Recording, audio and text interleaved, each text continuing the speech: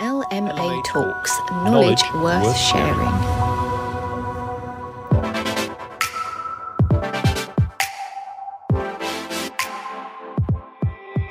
Hello and welcome to the LMA podcast series, A Day in the Life of, in which we show real-life roles of individuals in the product and claims lifecycle, providing an understanding and different perspective of these roles to our listeners.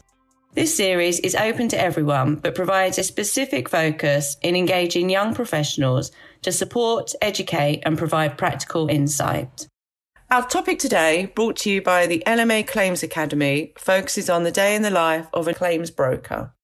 Tim Bowling poses a selection of insightful questions to our guest from Marsh.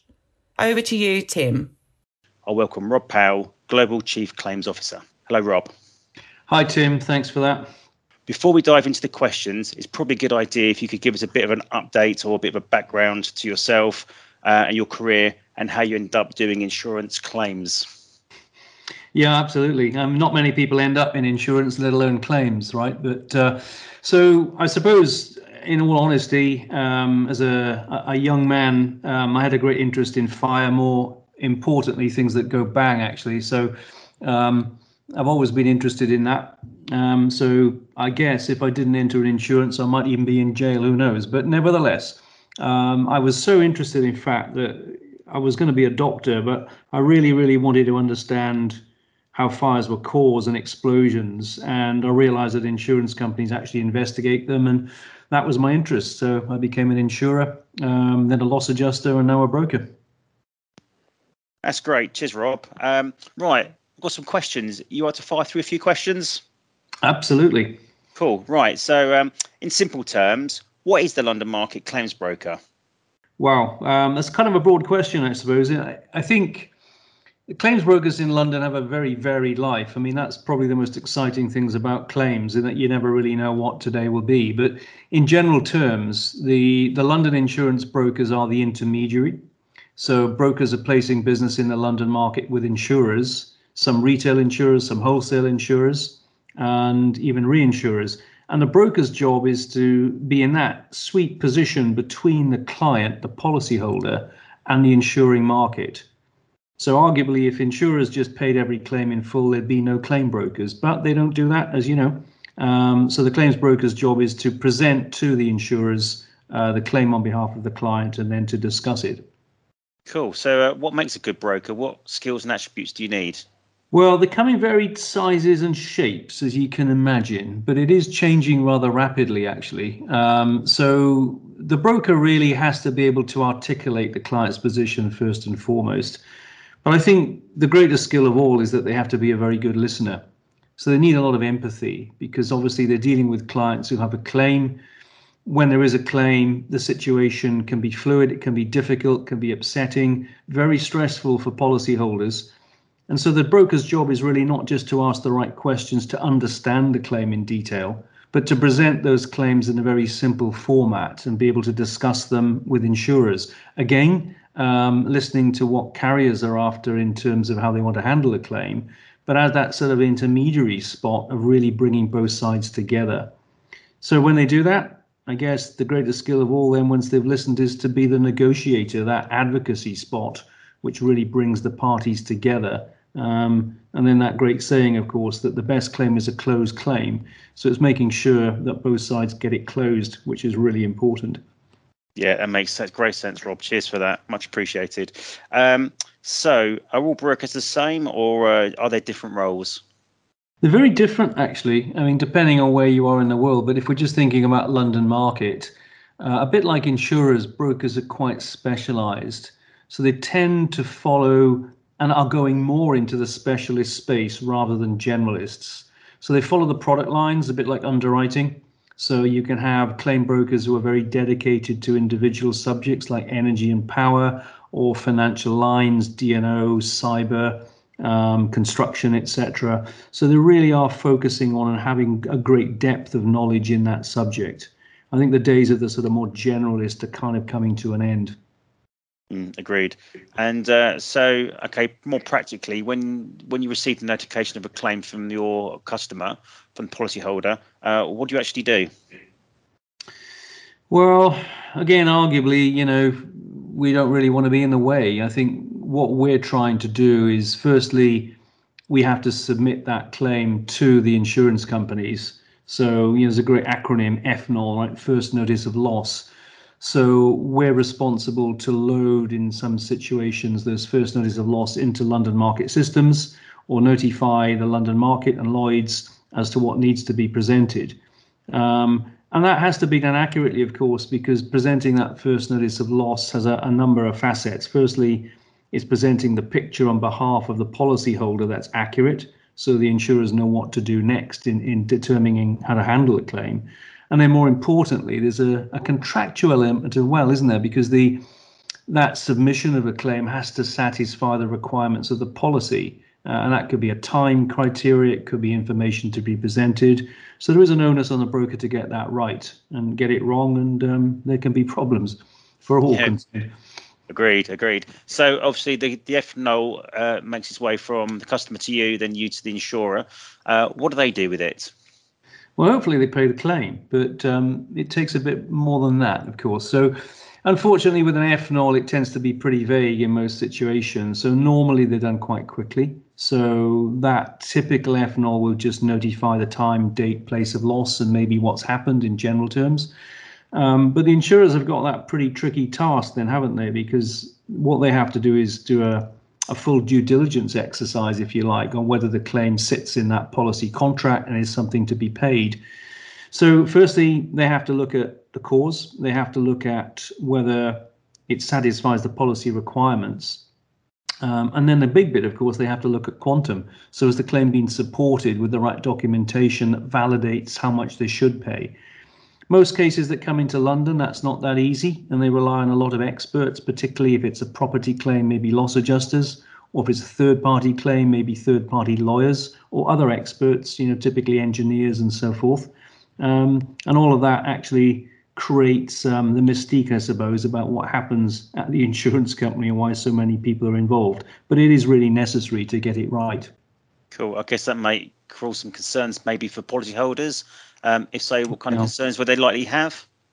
Yeah, quite a lot. I mean, one of the issues, I suppose, is when you write business and place it as a policyholder, you take out a policy, but you kind of assume that you know who you're dealing with. You're dealing with this particular Lloyd's managing agent, for instance, or company. Then when there's a claim, you may find yourself dealing with an expert appointed by those insurers who you don't know, who you didn't expect.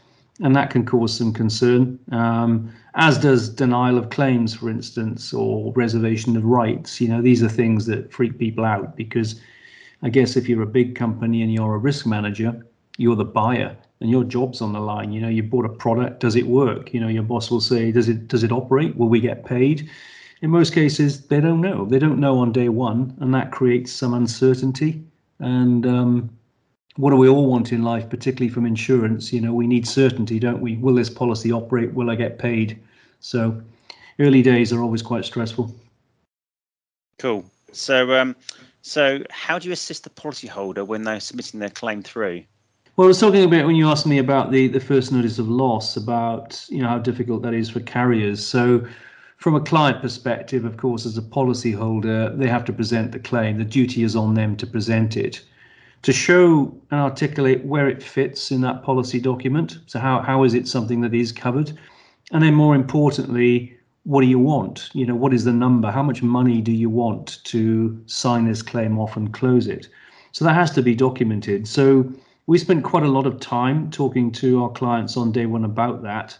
We help them through that process of submitting a claim, making sure they have the right documentation, making sure it gets to the insurers or their experts. And then, of course, whether there are gaps or questions, we're involved in that process as well, many of which we can answer ourselves because we know the client or we know what's happened in some detail, or we'll go back to the client and actually fill in the gaps and augment it with some different knowledge. Cool. So what information are you passing through then, roughly? Well, pretty much all, actually. I mean, if it's relevant to the claim. So, if it's a property claim, it could be repair estimates or invoices. If it's a huge claim, it can be actually coordinating that response, if you like, on what work needs to be done, how long will it take. And most large claims now, if it's a property claim, will have a business interruption element. So it's understanding how a client will mitigate that loss. What can they do to shorten the repair period or restoration period?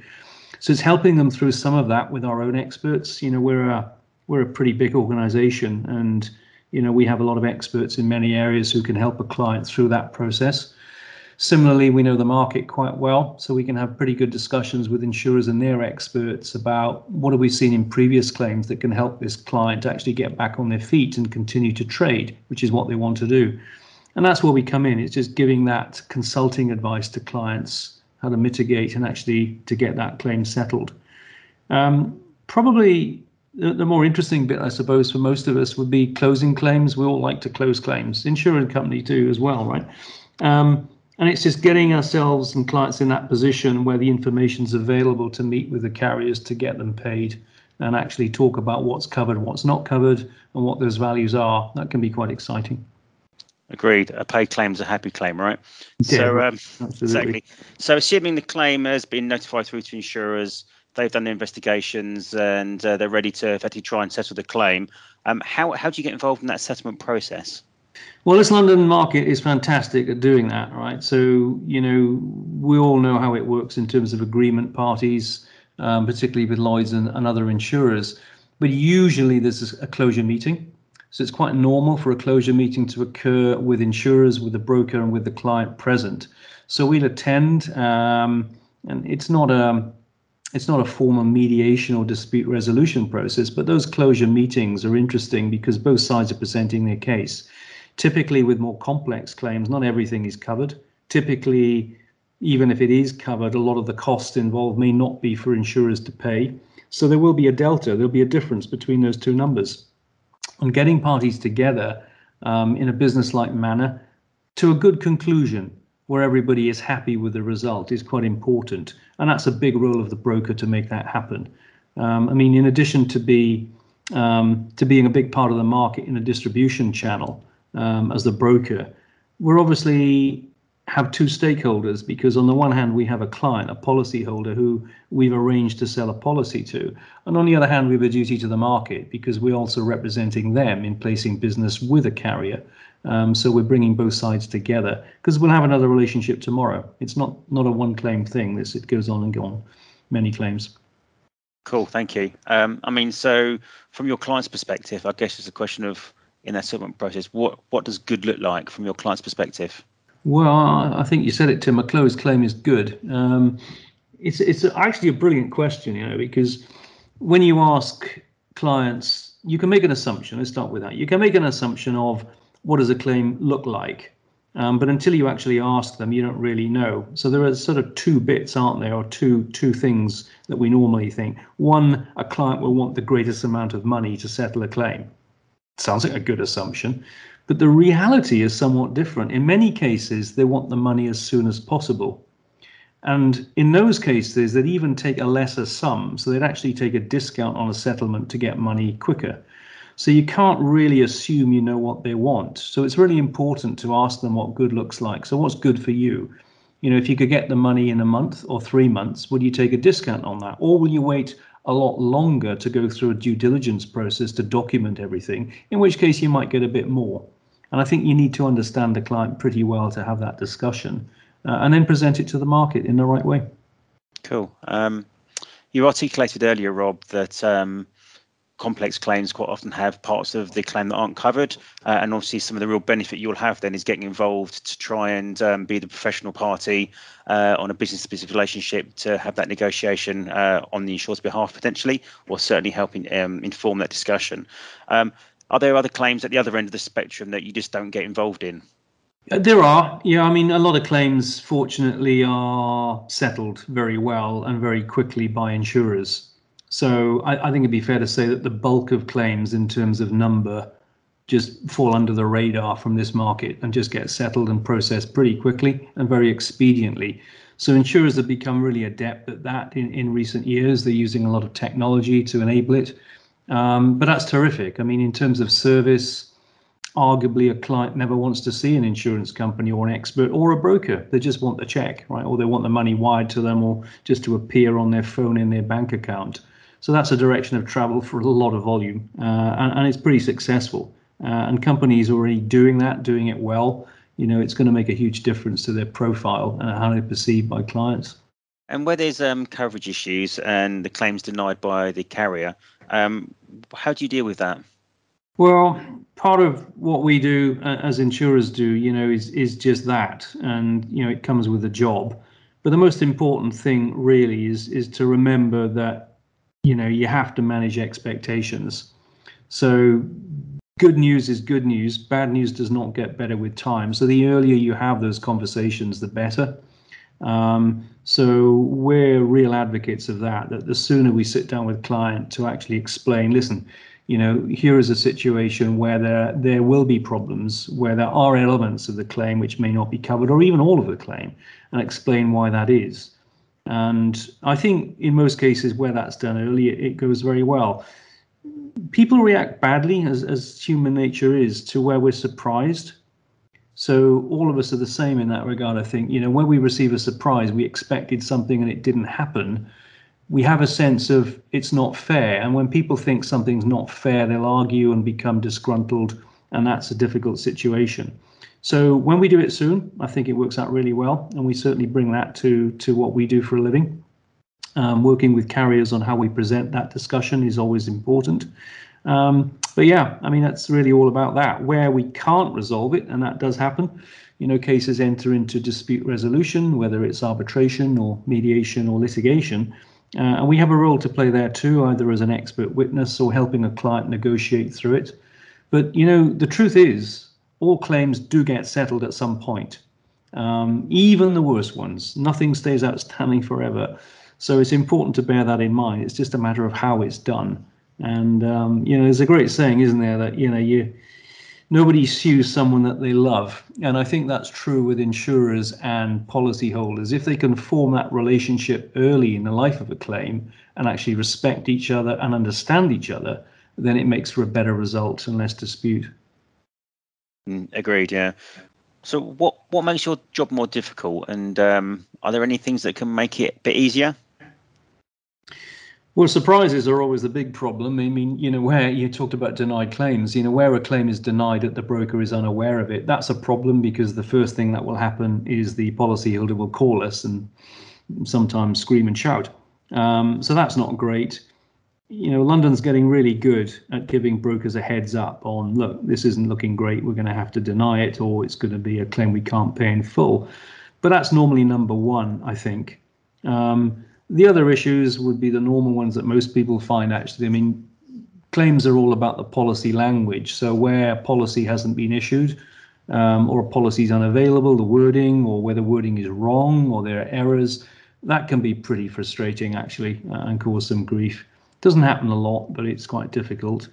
And sometimes, quite honestly, in this market, we get difference in conditions. You get a number of carriers in a subscription market, not just one.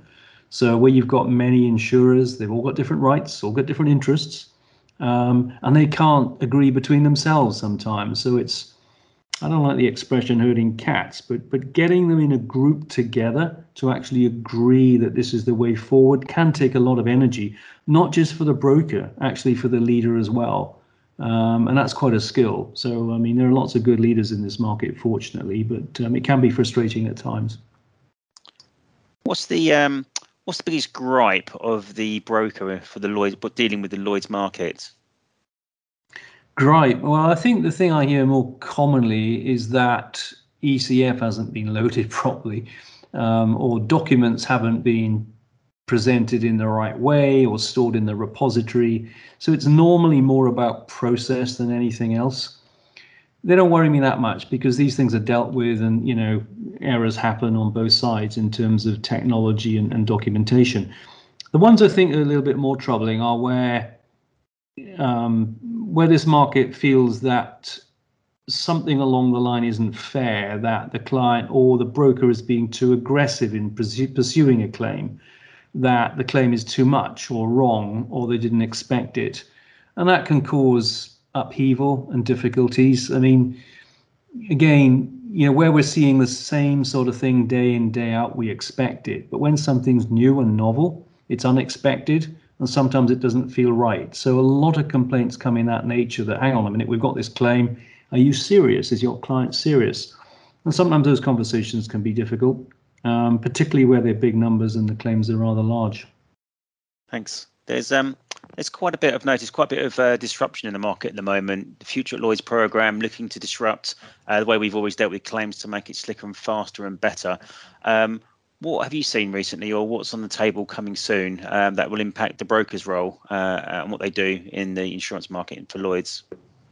Well, technology is the biggest one, isn't it, I guess? And, you know, the world of insurance is and always has been about data, but it's certainly becoming clear that the more data you have and the more insights you have through better analytics, the best place you are to write business and to deal with claims. And I think that's where the future is going. So it's about triaging claims and segmenting them into what do we need to look at versus what we don't need to look at. And where we have more complex claims, you know, how can we deal with them more, well, let's say with more analytics that actually make more sense, so we know what the outcome looks like. You know, a lot of work has been done in the predictive analytics space on volume claims, particularly in the United States, things like workers' compensation and casualty. And we all know that the more you move a claim around in the insurance environment from one handler to the next, then the value of that claim increases. So, you know, the old maxim, settle early, settle cheap, is used quite a bit, but it's true. And therefore, I think understanding as early as you can which claims are complex versus which are not, and where you should really make sure you get your best people, that will be more crucial as we go into the future. So it's getting the right person on the right job who can actually articulate it and get it done. I think that's where we're going. Excellent. Now, Rob, you're the Global Chief Claims Officer for Marsh. What do you enjoy about your role? Yeah, well, if my boss is listening, every bit, yeah. Well, I think team building, actually. I mean, I like claims anyway, but if we pass that one, then I wouldn't be in claims otherwise. I mean, you know, I like clients, I like claims, you know, I like really helping people. I wouldn't say it's a social calling, but helping people restore and actually in a difficult situation, putting them back. Many clients are emotional, and just being there and helping them through that process is hugely rewarding. It doesn't matter the size of the claim. It's just dealing with the person. You know, we remember, you know, the old CII textbooks. You know, I mean, insurance isn't about insuring bricks and mortar. It's about ensuring the interest of a person. It's that person's interest that's important. And therefore, you have to deal with everybody differently because it's the person that we're negotiating with or talking to. I think that's the most rewarding thing for me, is meeting different people, different rights and interests, different cultures. And internally, just the team building. I love building teams and seeing young people come in and flourish and grow, you know, and leaving that something behind. I think that's terrific. Love it. Brilliant. That's great to hear. I think probably the final question I might have then is war story time. Have you got any interesting claims you've been involved in you can maybe spin us a yarn on? Probably not. We sign a lot of non-disclosure agreements. Well, I mean, there have been so many. I mean, I handle claims all of my life. That's all I've ever done. But I mean, I've handled small claims, big claims. You know, I wouldn't say fortunate, but I was, because I met a lot of good people to be involved in the Trade Center claim at 9/11, and I lived in New York at that time as well. And you know, that was an incredible experience just to be involved on something positive which came out of that disaster. And I've done a number of claims like that, not the same, but similar situations elsewhere. I think the one that strikes me, if I was to mention one, though, I was living in the Caribbean actually, and after one hurricane, I went to see a very, very old lady whose home had been destroyed as it was presented. And when I went there, she literally lived in I think we describe it as a garden shed. It was no bigger than that, you know, sort of 12 foot by 4 foot, and it had blown over on its roof. And she was sitting outside, just, you know, on a small stool, really. And I went there with a guy next door. We just rolled it back over onto some breeze blocks, and she was the happiest woman in the world. Her sum insured, I'll never forget, it was tiny. I mean, I can't remember the exact amount, but it was nothing. It was, you know, $500 or something that she'd insured this tiny wooden home for. So I'd agree with the insurer to pay her in full because the home was destroyed. And she was just such a happy person, and yet, wanted for nothing. She just seemed quite relaxed, and these things happen. And it just sort of brings home that, not everything is a big claim. It's about humans and the smallest things, and insurance works, and that's what it's there for. Absolutely. Well, thank you, Rob, for your time today. That's much appreciated. Some really great insight there into the role of what the broker does in London. So thank you very much for your time. And yes, thank you. You're very welcome. Thanks for listening. Take care. Bye-bye. Thanks, Tim. Thank you, Tim, and to our guest, Rob, for sharing your great insight with our listeners into the role of a claims broker. We hope you've enjoyed listening to this podcast, which is part of A Day in the Life of series.